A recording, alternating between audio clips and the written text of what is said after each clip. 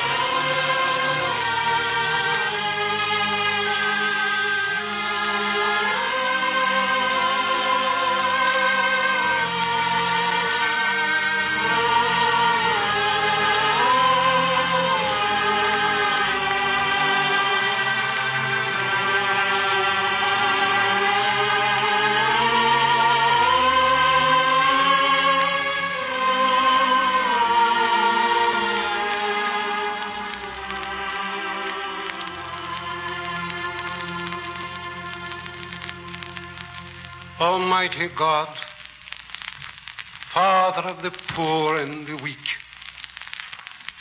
strength of the righteous, and the hope of all who dream of goodness and justice. Almighty God, who favored the children of Israel with his light, we are here to affirm that this light still shines in us. We are here to say our prayers for the 2 million who have been killed in Europe because they bear the name of your first children, the Jews.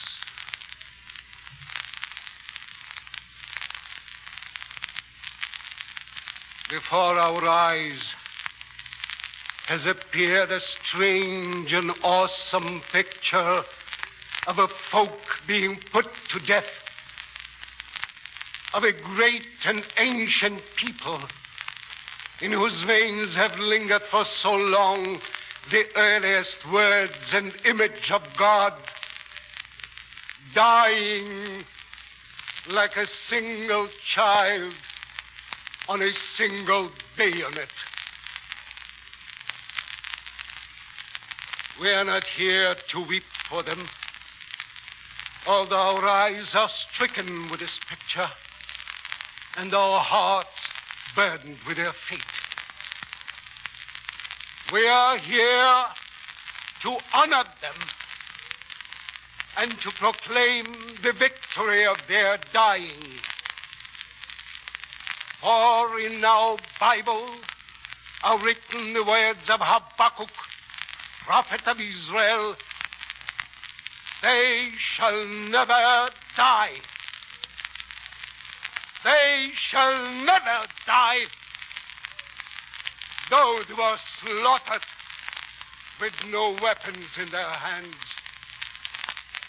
Though they still fill the dark land of Europe with the smoke of their massacre, they shall never die, for they are part of something greater, higher and stronger than the dreams of their executioners.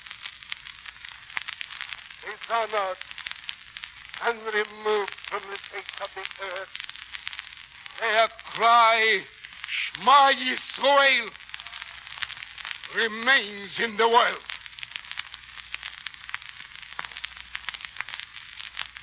We are here to strengthen our hearts, to take into our veins the pride and courage of the millions of innocent people who have fallen and are still to fall before this German massacre. They were unarmed, but not we. We live in a land whose arm is stronger than the arm of the German Goliath.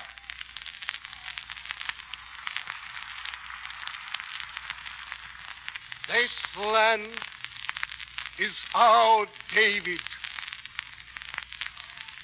Almighty God, we are here to affirm that our hearts will be a monument worthy of our dead.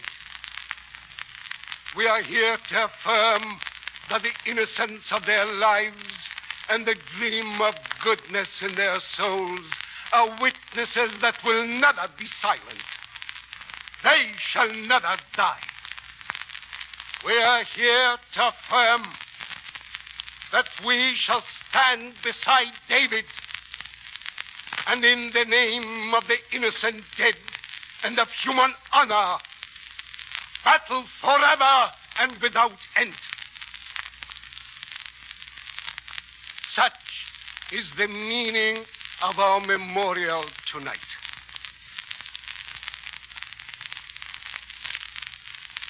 Our service will begin with the prayer, Shema Yisrael, the prayer that holds the last words of the millions who have died in the massacre by the Germans. This prayer proclaims the soul's allegiance to God. It is out of the pages of Deuteronomy, and it has risen from the stricken and the dying in all the lands of the earth for many centuries. Hear, O Israel, the Lord is our God. The Lord is one. And thou shalt love the Lord thy God with all thy heart, and with all thy soul, and with all thy might.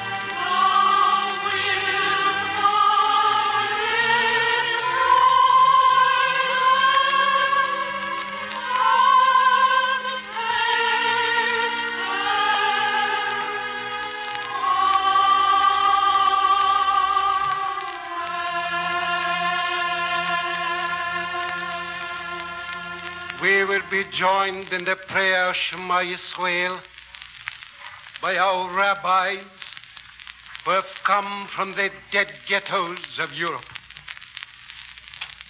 They are among the few who have survived.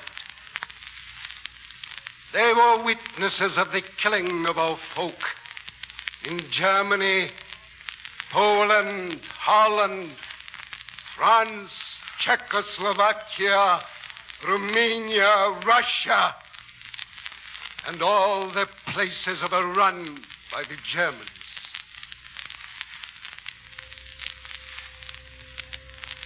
Ma Yisrael, Adonai Eloheinu, Adonai Echad.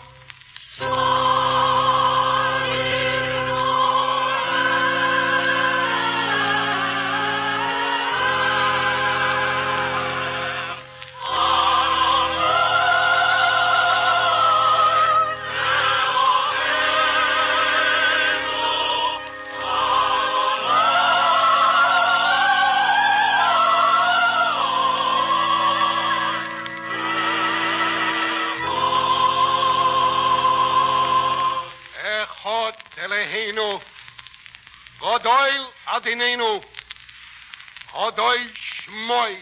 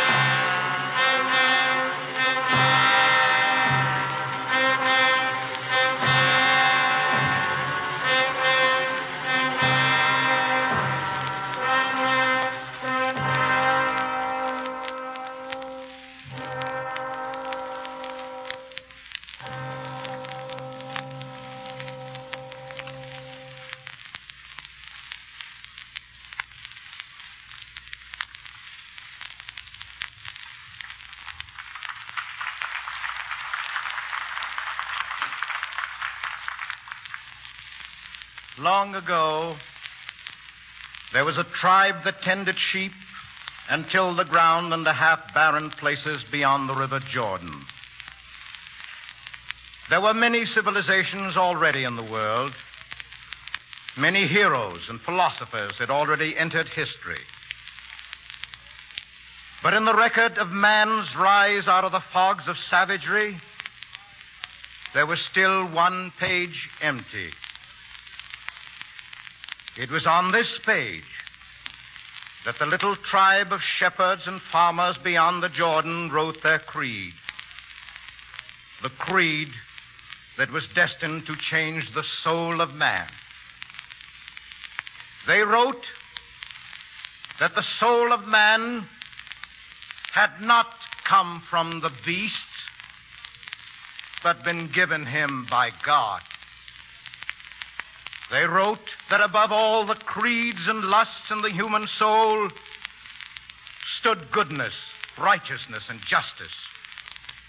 They wrote that the destiny of man called him to serve this mighty creed, to serve it above all the other powers on earth.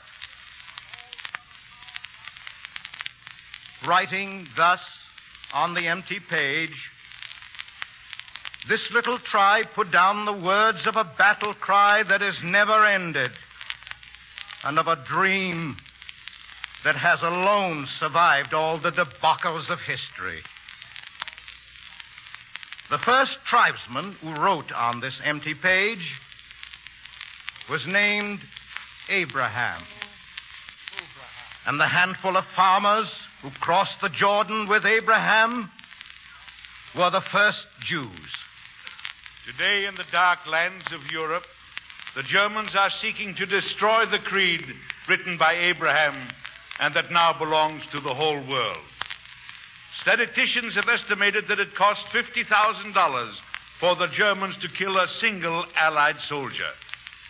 This is an expensive gesture. The killing of a Jew is less expensive. It costs nothing.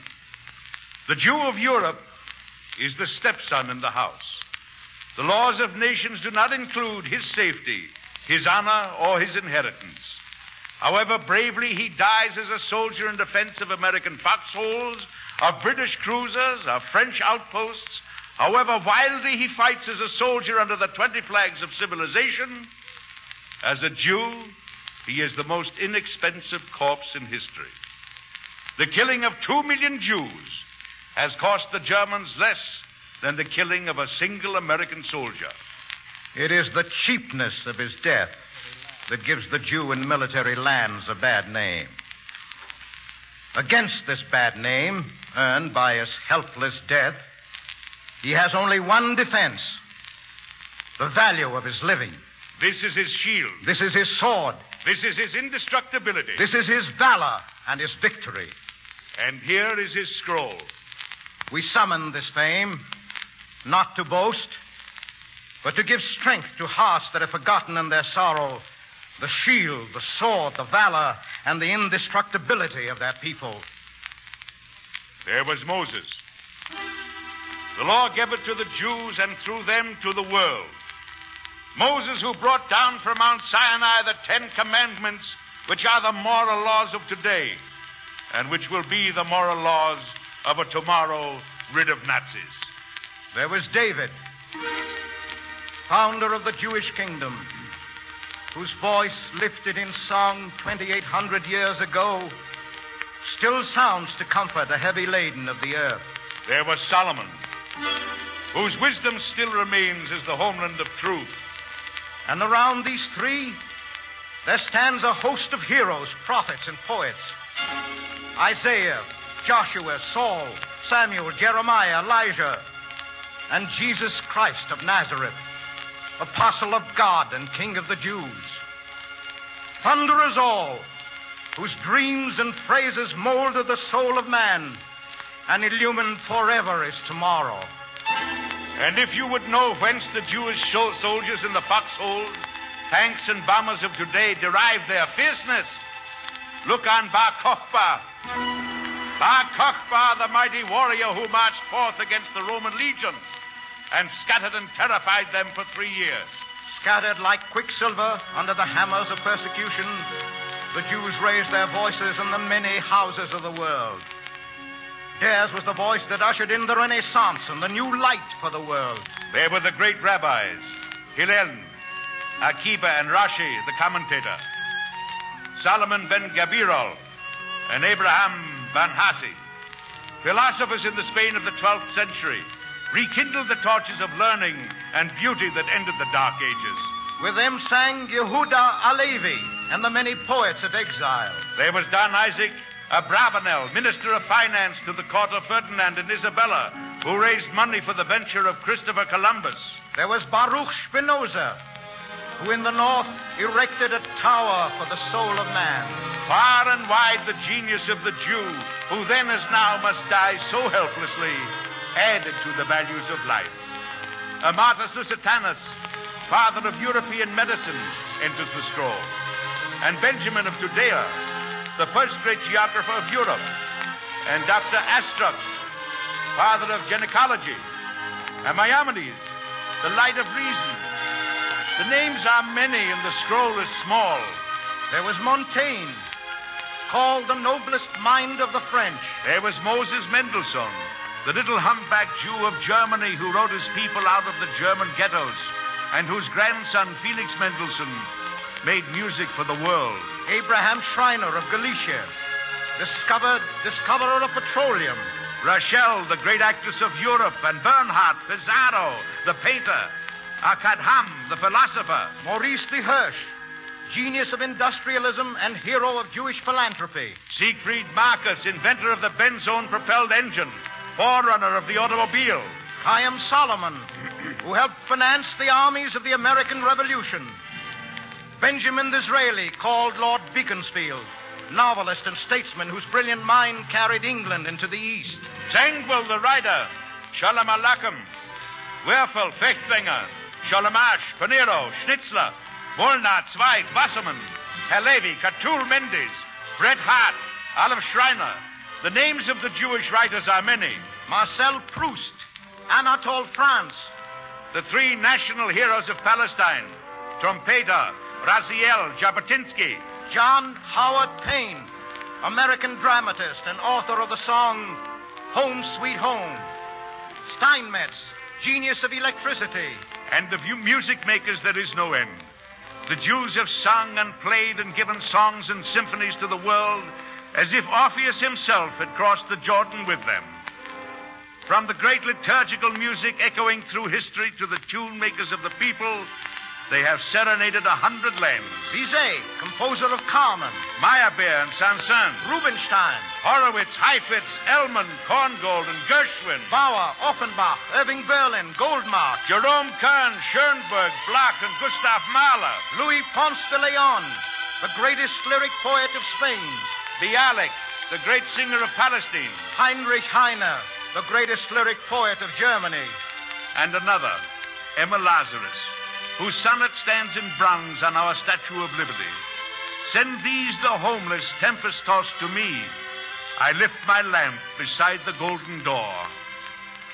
Sir John Herschel, astronomer and inventor of modern photography.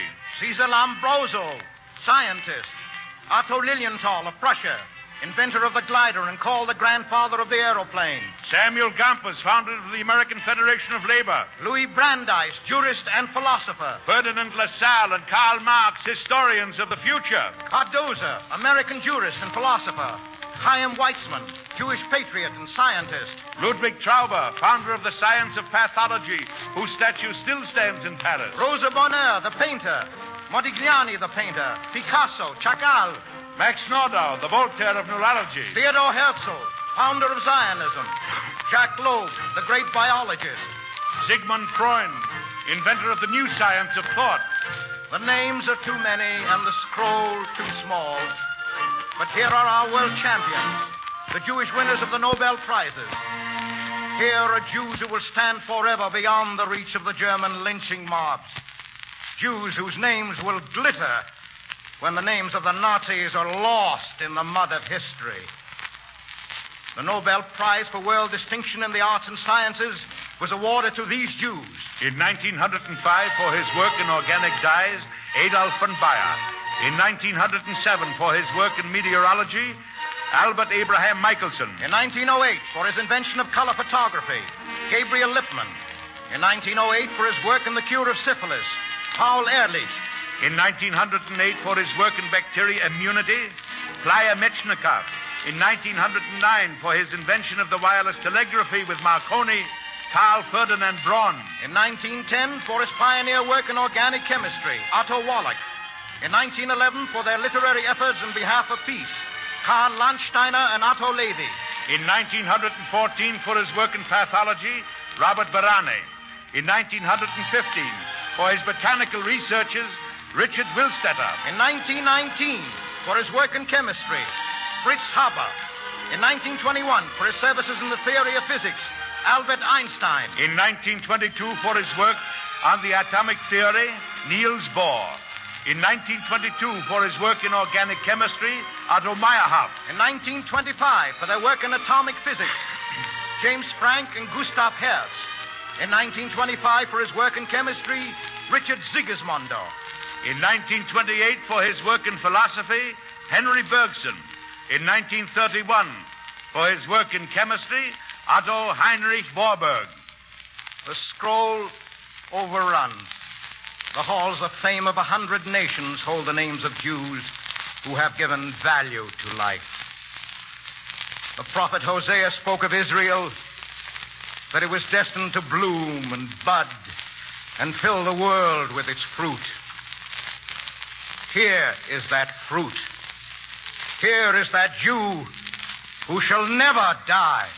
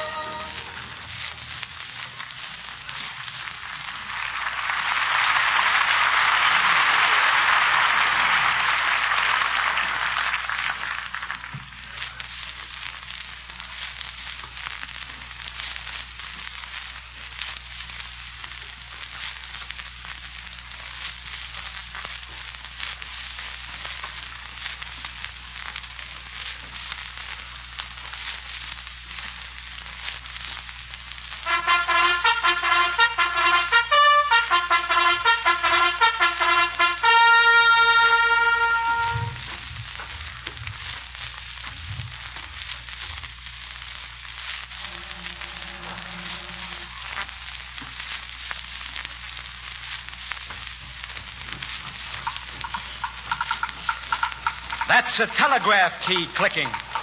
It's a message coming from a faraway place. Listen to it. The date is May 5th. The faraway place is Corregidor. Do you remember Corregidor? The last bastion of American arms in the Philippines? The Japs hit it with a 10-to-1 army and a 100-to-0 air force. It held until this day, May 5th. This is the last hour of its defense. This is the hour of its defeat.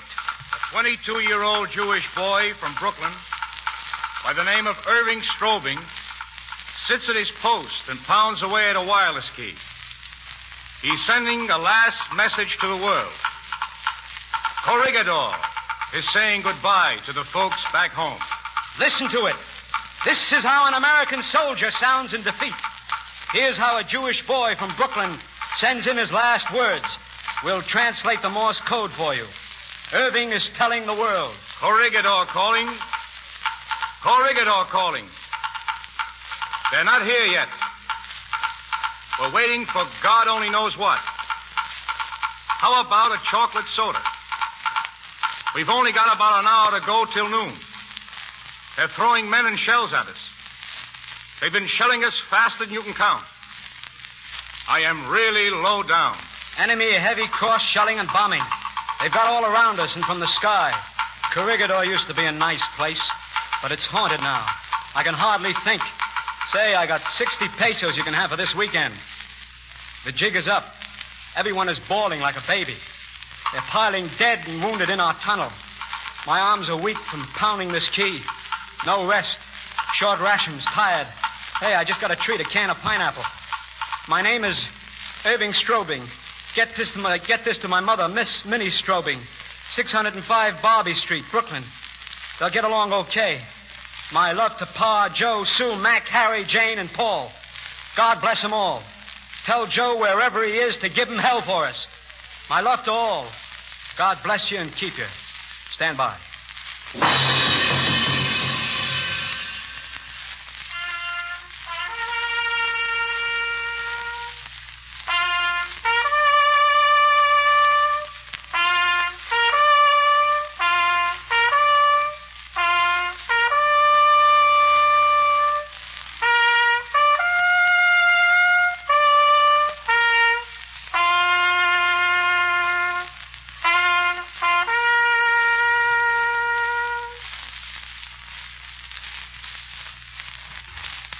That was the Army's hail and farewell from Corregidor. A salute from the dying, delivered by Irving Strobing. It's one of the epics of the war. There are many epics in the war, written, spoken, lived by countless heroes. If we stress for these minutes the deeds of fighting Jews on all the battlefronts, it is not because they are the greatest or the most numerous. It is because they are our own.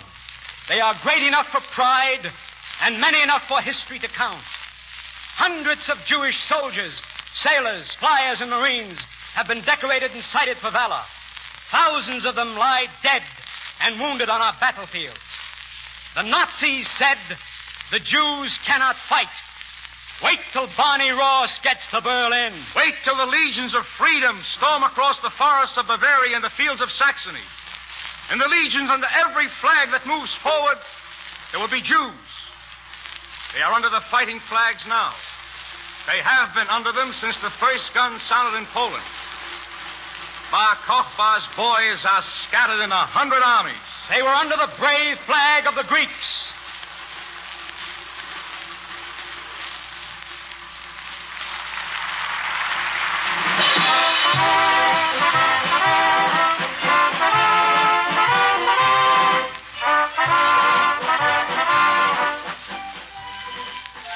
They were with the Greek heroes who kicked hell out of Mussolini's pathetic world conquerors and who stood off the mighty Nazi war machine for the 12 weeks that saved Russia.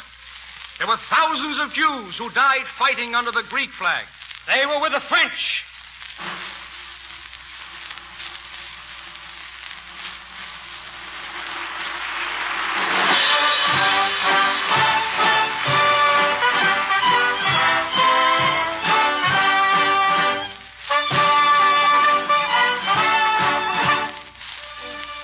And before de Gaulle's fighting French, they fought in the French retreat, defending a flag that was to repudiate them and turn them over to the Germans as Jews fit only for slavery and butchery.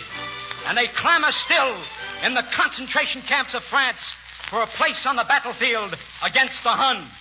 They are under the flag of the Dutch.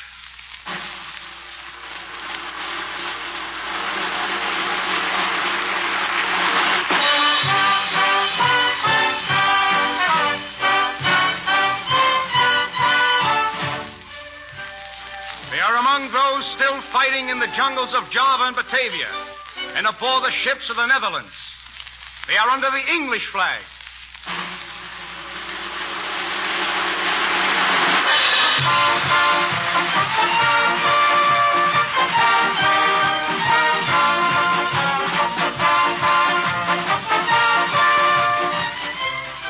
From Burma to Bizerti, in all the imperial armies raining death out of the skies. Over Berlin, Cologne, Frankfurt, Milan, in the sieges of Tobruk, in the chase after Rommel, in the headlong drive to throw the Germans into the Mediterranean, Jews march and fly. They have a flag of their own, the Star of David, raised above the reclaimed deserts of Palestine.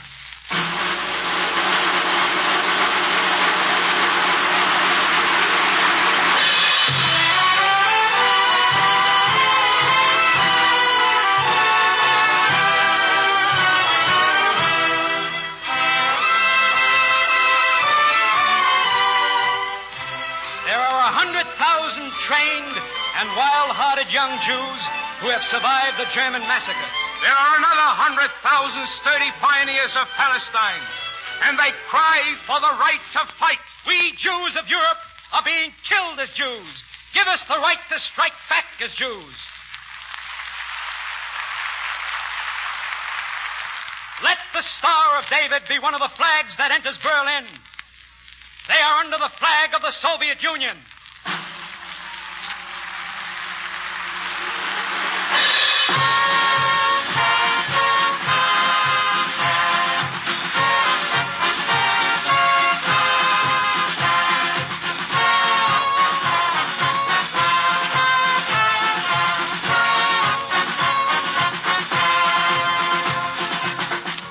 700,000 of them are on the Soviet fronts, from Leningrad to the Don.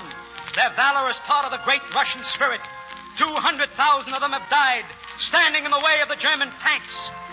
These Jews who have shared with the Russians the infernos of the Soviet fronts are the happy Jews of Europe.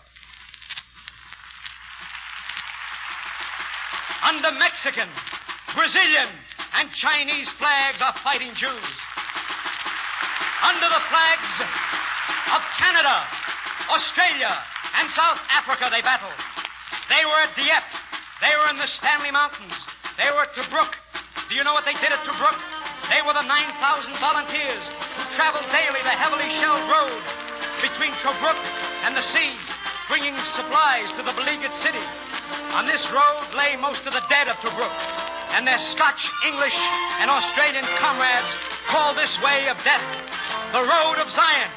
Under the flags of the Serbian guerrilla fighters, of the Polish legions, of the Czech mountain heroes, under the banners of the Free Belgians and the fighting units of the broken nations of Europe are Jewish soldiers, by the thousands, by the hundreds of thousands.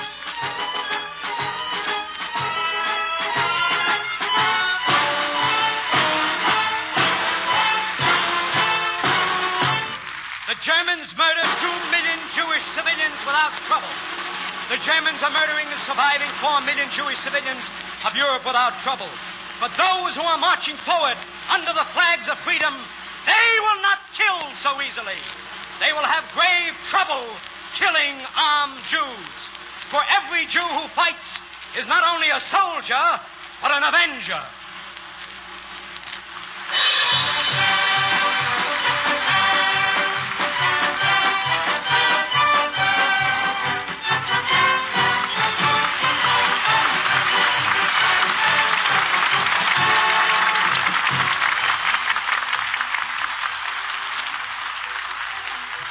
Under the flag of the USA, 300,000 Jews are marching and sailing and flying forth to battle. And their spirit is the spirit of Washington, Lincoln, and Roosevelt, of Bar Kokhba, and Irving Strobring, and Maya Levine. We ask of you a minute of silence in honor of our soldiers. All our soldiers, Jew and Gentile, who have died in this war.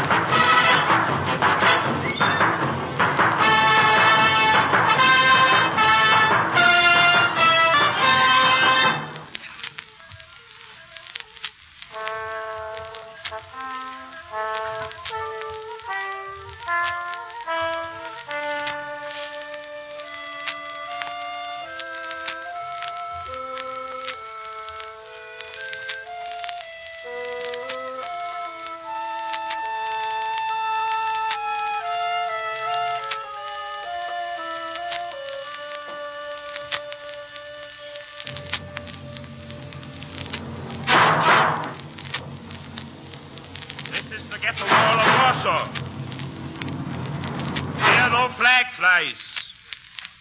Hear no bugle sound. This is the wall of doom. Around it stands the might of the Germans. Tank divisions, bomber squadrons, the elite guards, and the stormtrooper regiments surround this wall.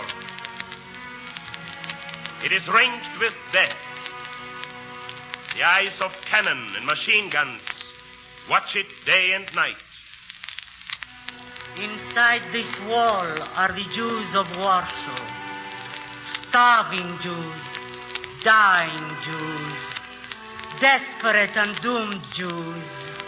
Jews who were once scholars and workers, poets and artisans, soldiers, tradesmen, teachers. Jews who were once busy as human beings, wait behind this wall for death. No flag marches to their rescue.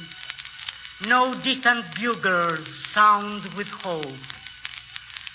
Only one activity remains, that of dying.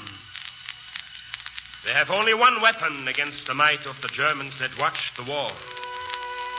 Their weapon is the spirit of man. This remains.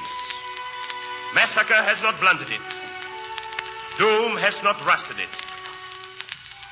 Right in the history of man are the battles that were fought with this spirit, the unconquerable spirit that shines forever above the victory of its enemies. Thermopylae, the Alamo, Bataan, Stalingrad. Here is another battle to place beside them. The Battle of the Warsaw Ghetto. Here is a battle in which Jews, outnumbered 1,000 to 1, fought the might of the Germans to a standstill for 3 weeks.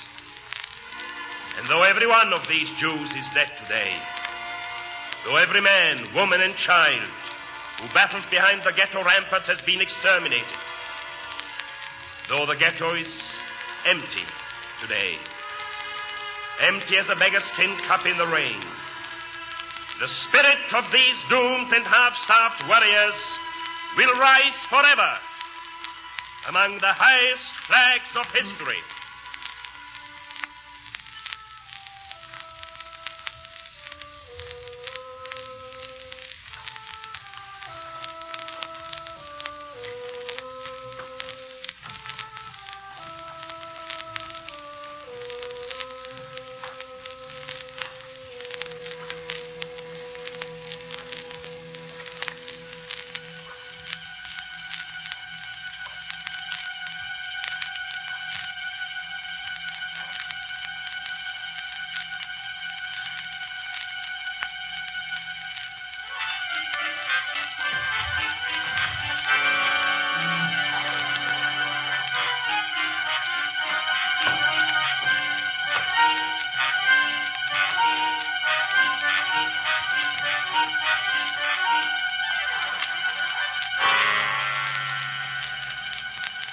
In 1941, there were 400,000 Jews in the ghetto of Warsaw. There were another million in the other ghettos of Poland. In 1941, the order came for their murder. Joseph Paul Goebbels, speaking for the German people, proclaimed over the radio,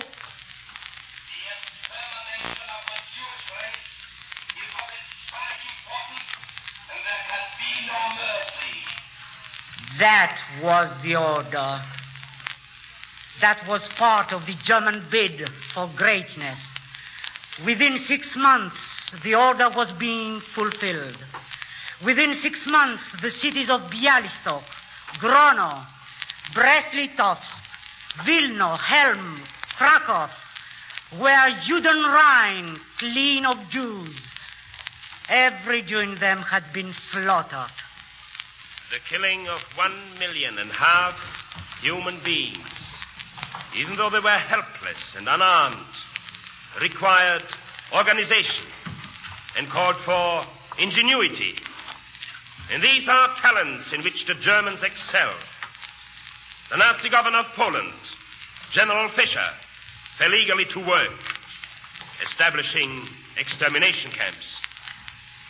Remember these names: Trawinka, Oswiecim, Treblinka. Remember particularly the name of Treblinka. These were the organized extermination camps. In Treblinka, 7,000 Jews a day were put to death in special steam chambers and the mobile lime pits devised by General Wilhelm Krüger. All of the doomed Jews of Poland passed through the ghetto of Warsaw. Warsaw was the embarkation center for death. 1 million Jews passed through the ghetto of Warsaw on their way to Trawinke, Oswiecim, and Treblinka, on their way to the steam chambers and the lime pits. The ghetto of Warsaw was ringed with the Nazi divisions, cut off from the world like a section of limbo.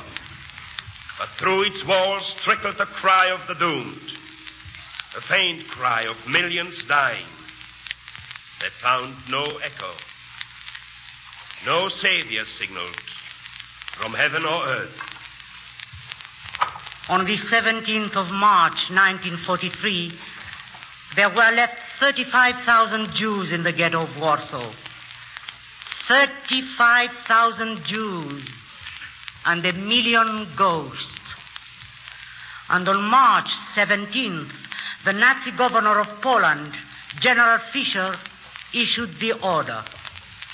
All the remaining Jews of Poland must be killed. This order went to the tank commanders, to the bombing pilots, to the machine gun and artillery officers. On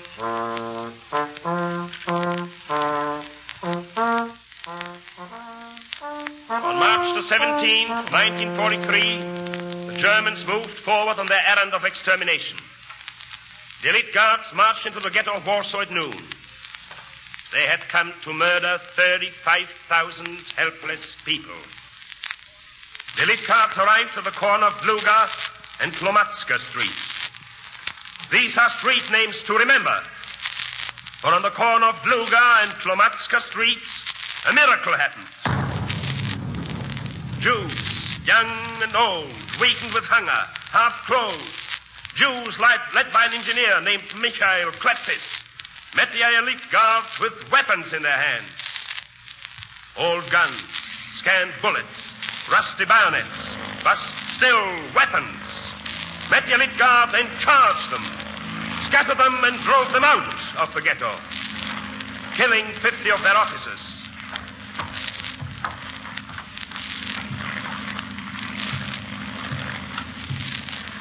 Raleigh, Jews. Here are old guns from the Polish underground. Here are swords. Here are grenades from the hidden storehouses. And here is battle. Raise your barricades. March, 1 against 1,000. Musket against machine gun. Bayonet and club against the finest cannon of Europe. The Germans brought up their crack division. Their famed cannon blasted through the ghetto. Bombers circled overhead, dropping shells. Flame and shell fill every alley and highway. But in these streets of 1 million Jewish ghosts, the Jews held firm. They fought from house to house. They emerged with their guns blazing from cellars. They leaped with grenades in their hands from rooftops. They stood firm behind barricades with machine guns, captured from the stormtroopers. Day after day, through light and darkness, the battle rages, and there are reinforcements. 500 young Jews on their way to the extermination camp at Treblinka turn on their executioners. With the aid of Polish villagers, they overpower their murderers and run all night back to the ghetto of Warsaw to die in battle. Rally, Jews! There is only death at the cannon mouth. From the underground radio station Swit on April 21st comes the single communique of the Battle of the Warsaw Ghetto. Death sentence has been proclaimed on the last 35,000 Jews in Warsaw. Gun salvos are echoing in the streets. Women and children are defending themselves with their bare hands. Help us!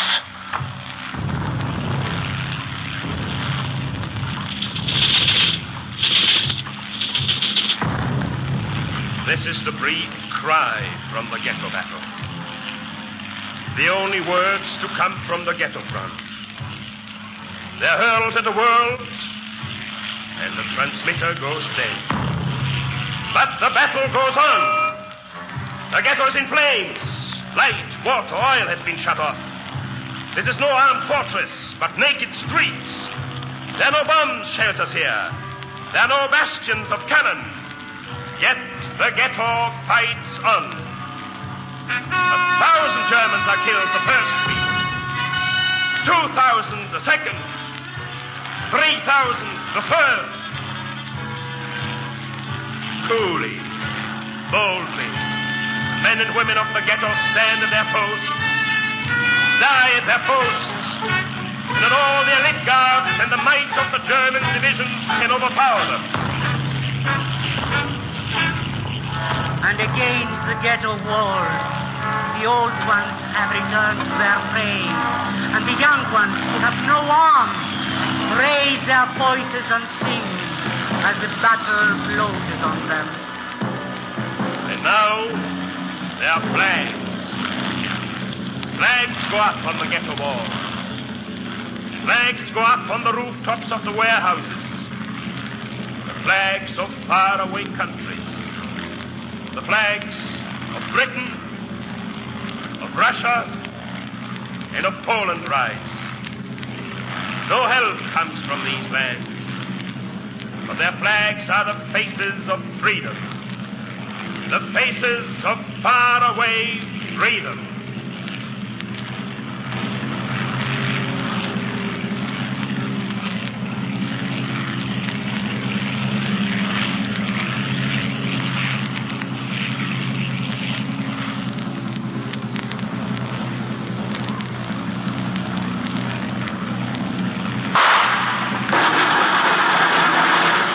This is the third week of the battle. And the cries spread through the broken streets of the ghetto. German tanks are advancing. They're coming down Lange Street.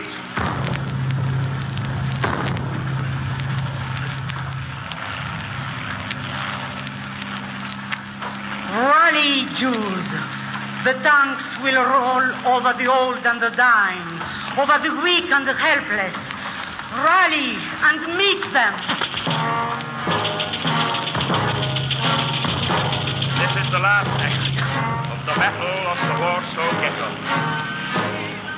With grenades and pistols, with clubs and swords, all who remained of the fighting Jews from over the ghetto wall, shouting and singing. They leap from the wall into the street. They rush forward and hurl themselves at the Nazi tanks.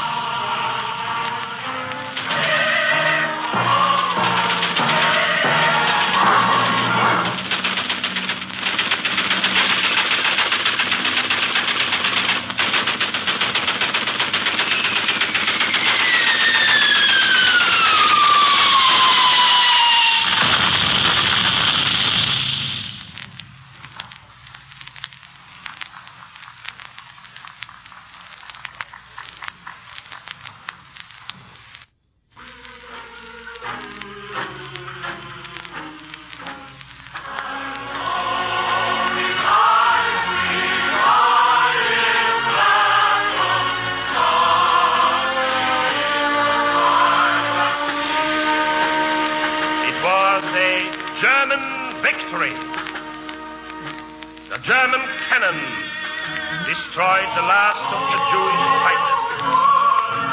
All of them. Not one with gun or sword in his hands ended the battle until he lay dead. It was a great victory for the Germans.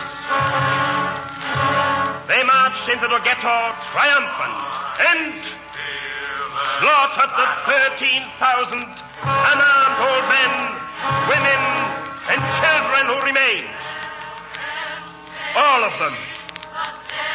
The extermination of the Jews had been accomplished according to plan. There are only ghosts left in the ghetto of Warsaw today. Herren folk of the Third Reich, brave, goose-stepping Jew killers, swine-hearted nights of massacre and murder. What is it you hear in the ghetto of Warsaw today? Not moans, nor shrieks, nor cannons booming, but a song, faint and endless. the song of the Spirit that drifts from every one of the stones you conquered, the song of the brave Jews of Warsaw that will outlive your victory.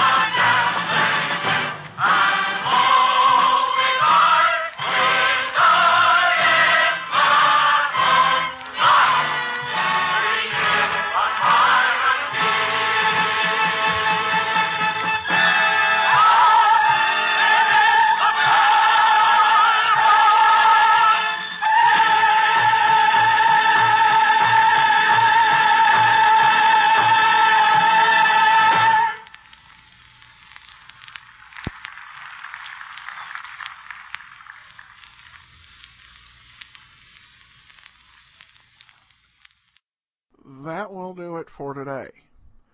If you have a comment, email me, box13@greatdetectives.net. I welcome your story or that of loved ones who served during World War II.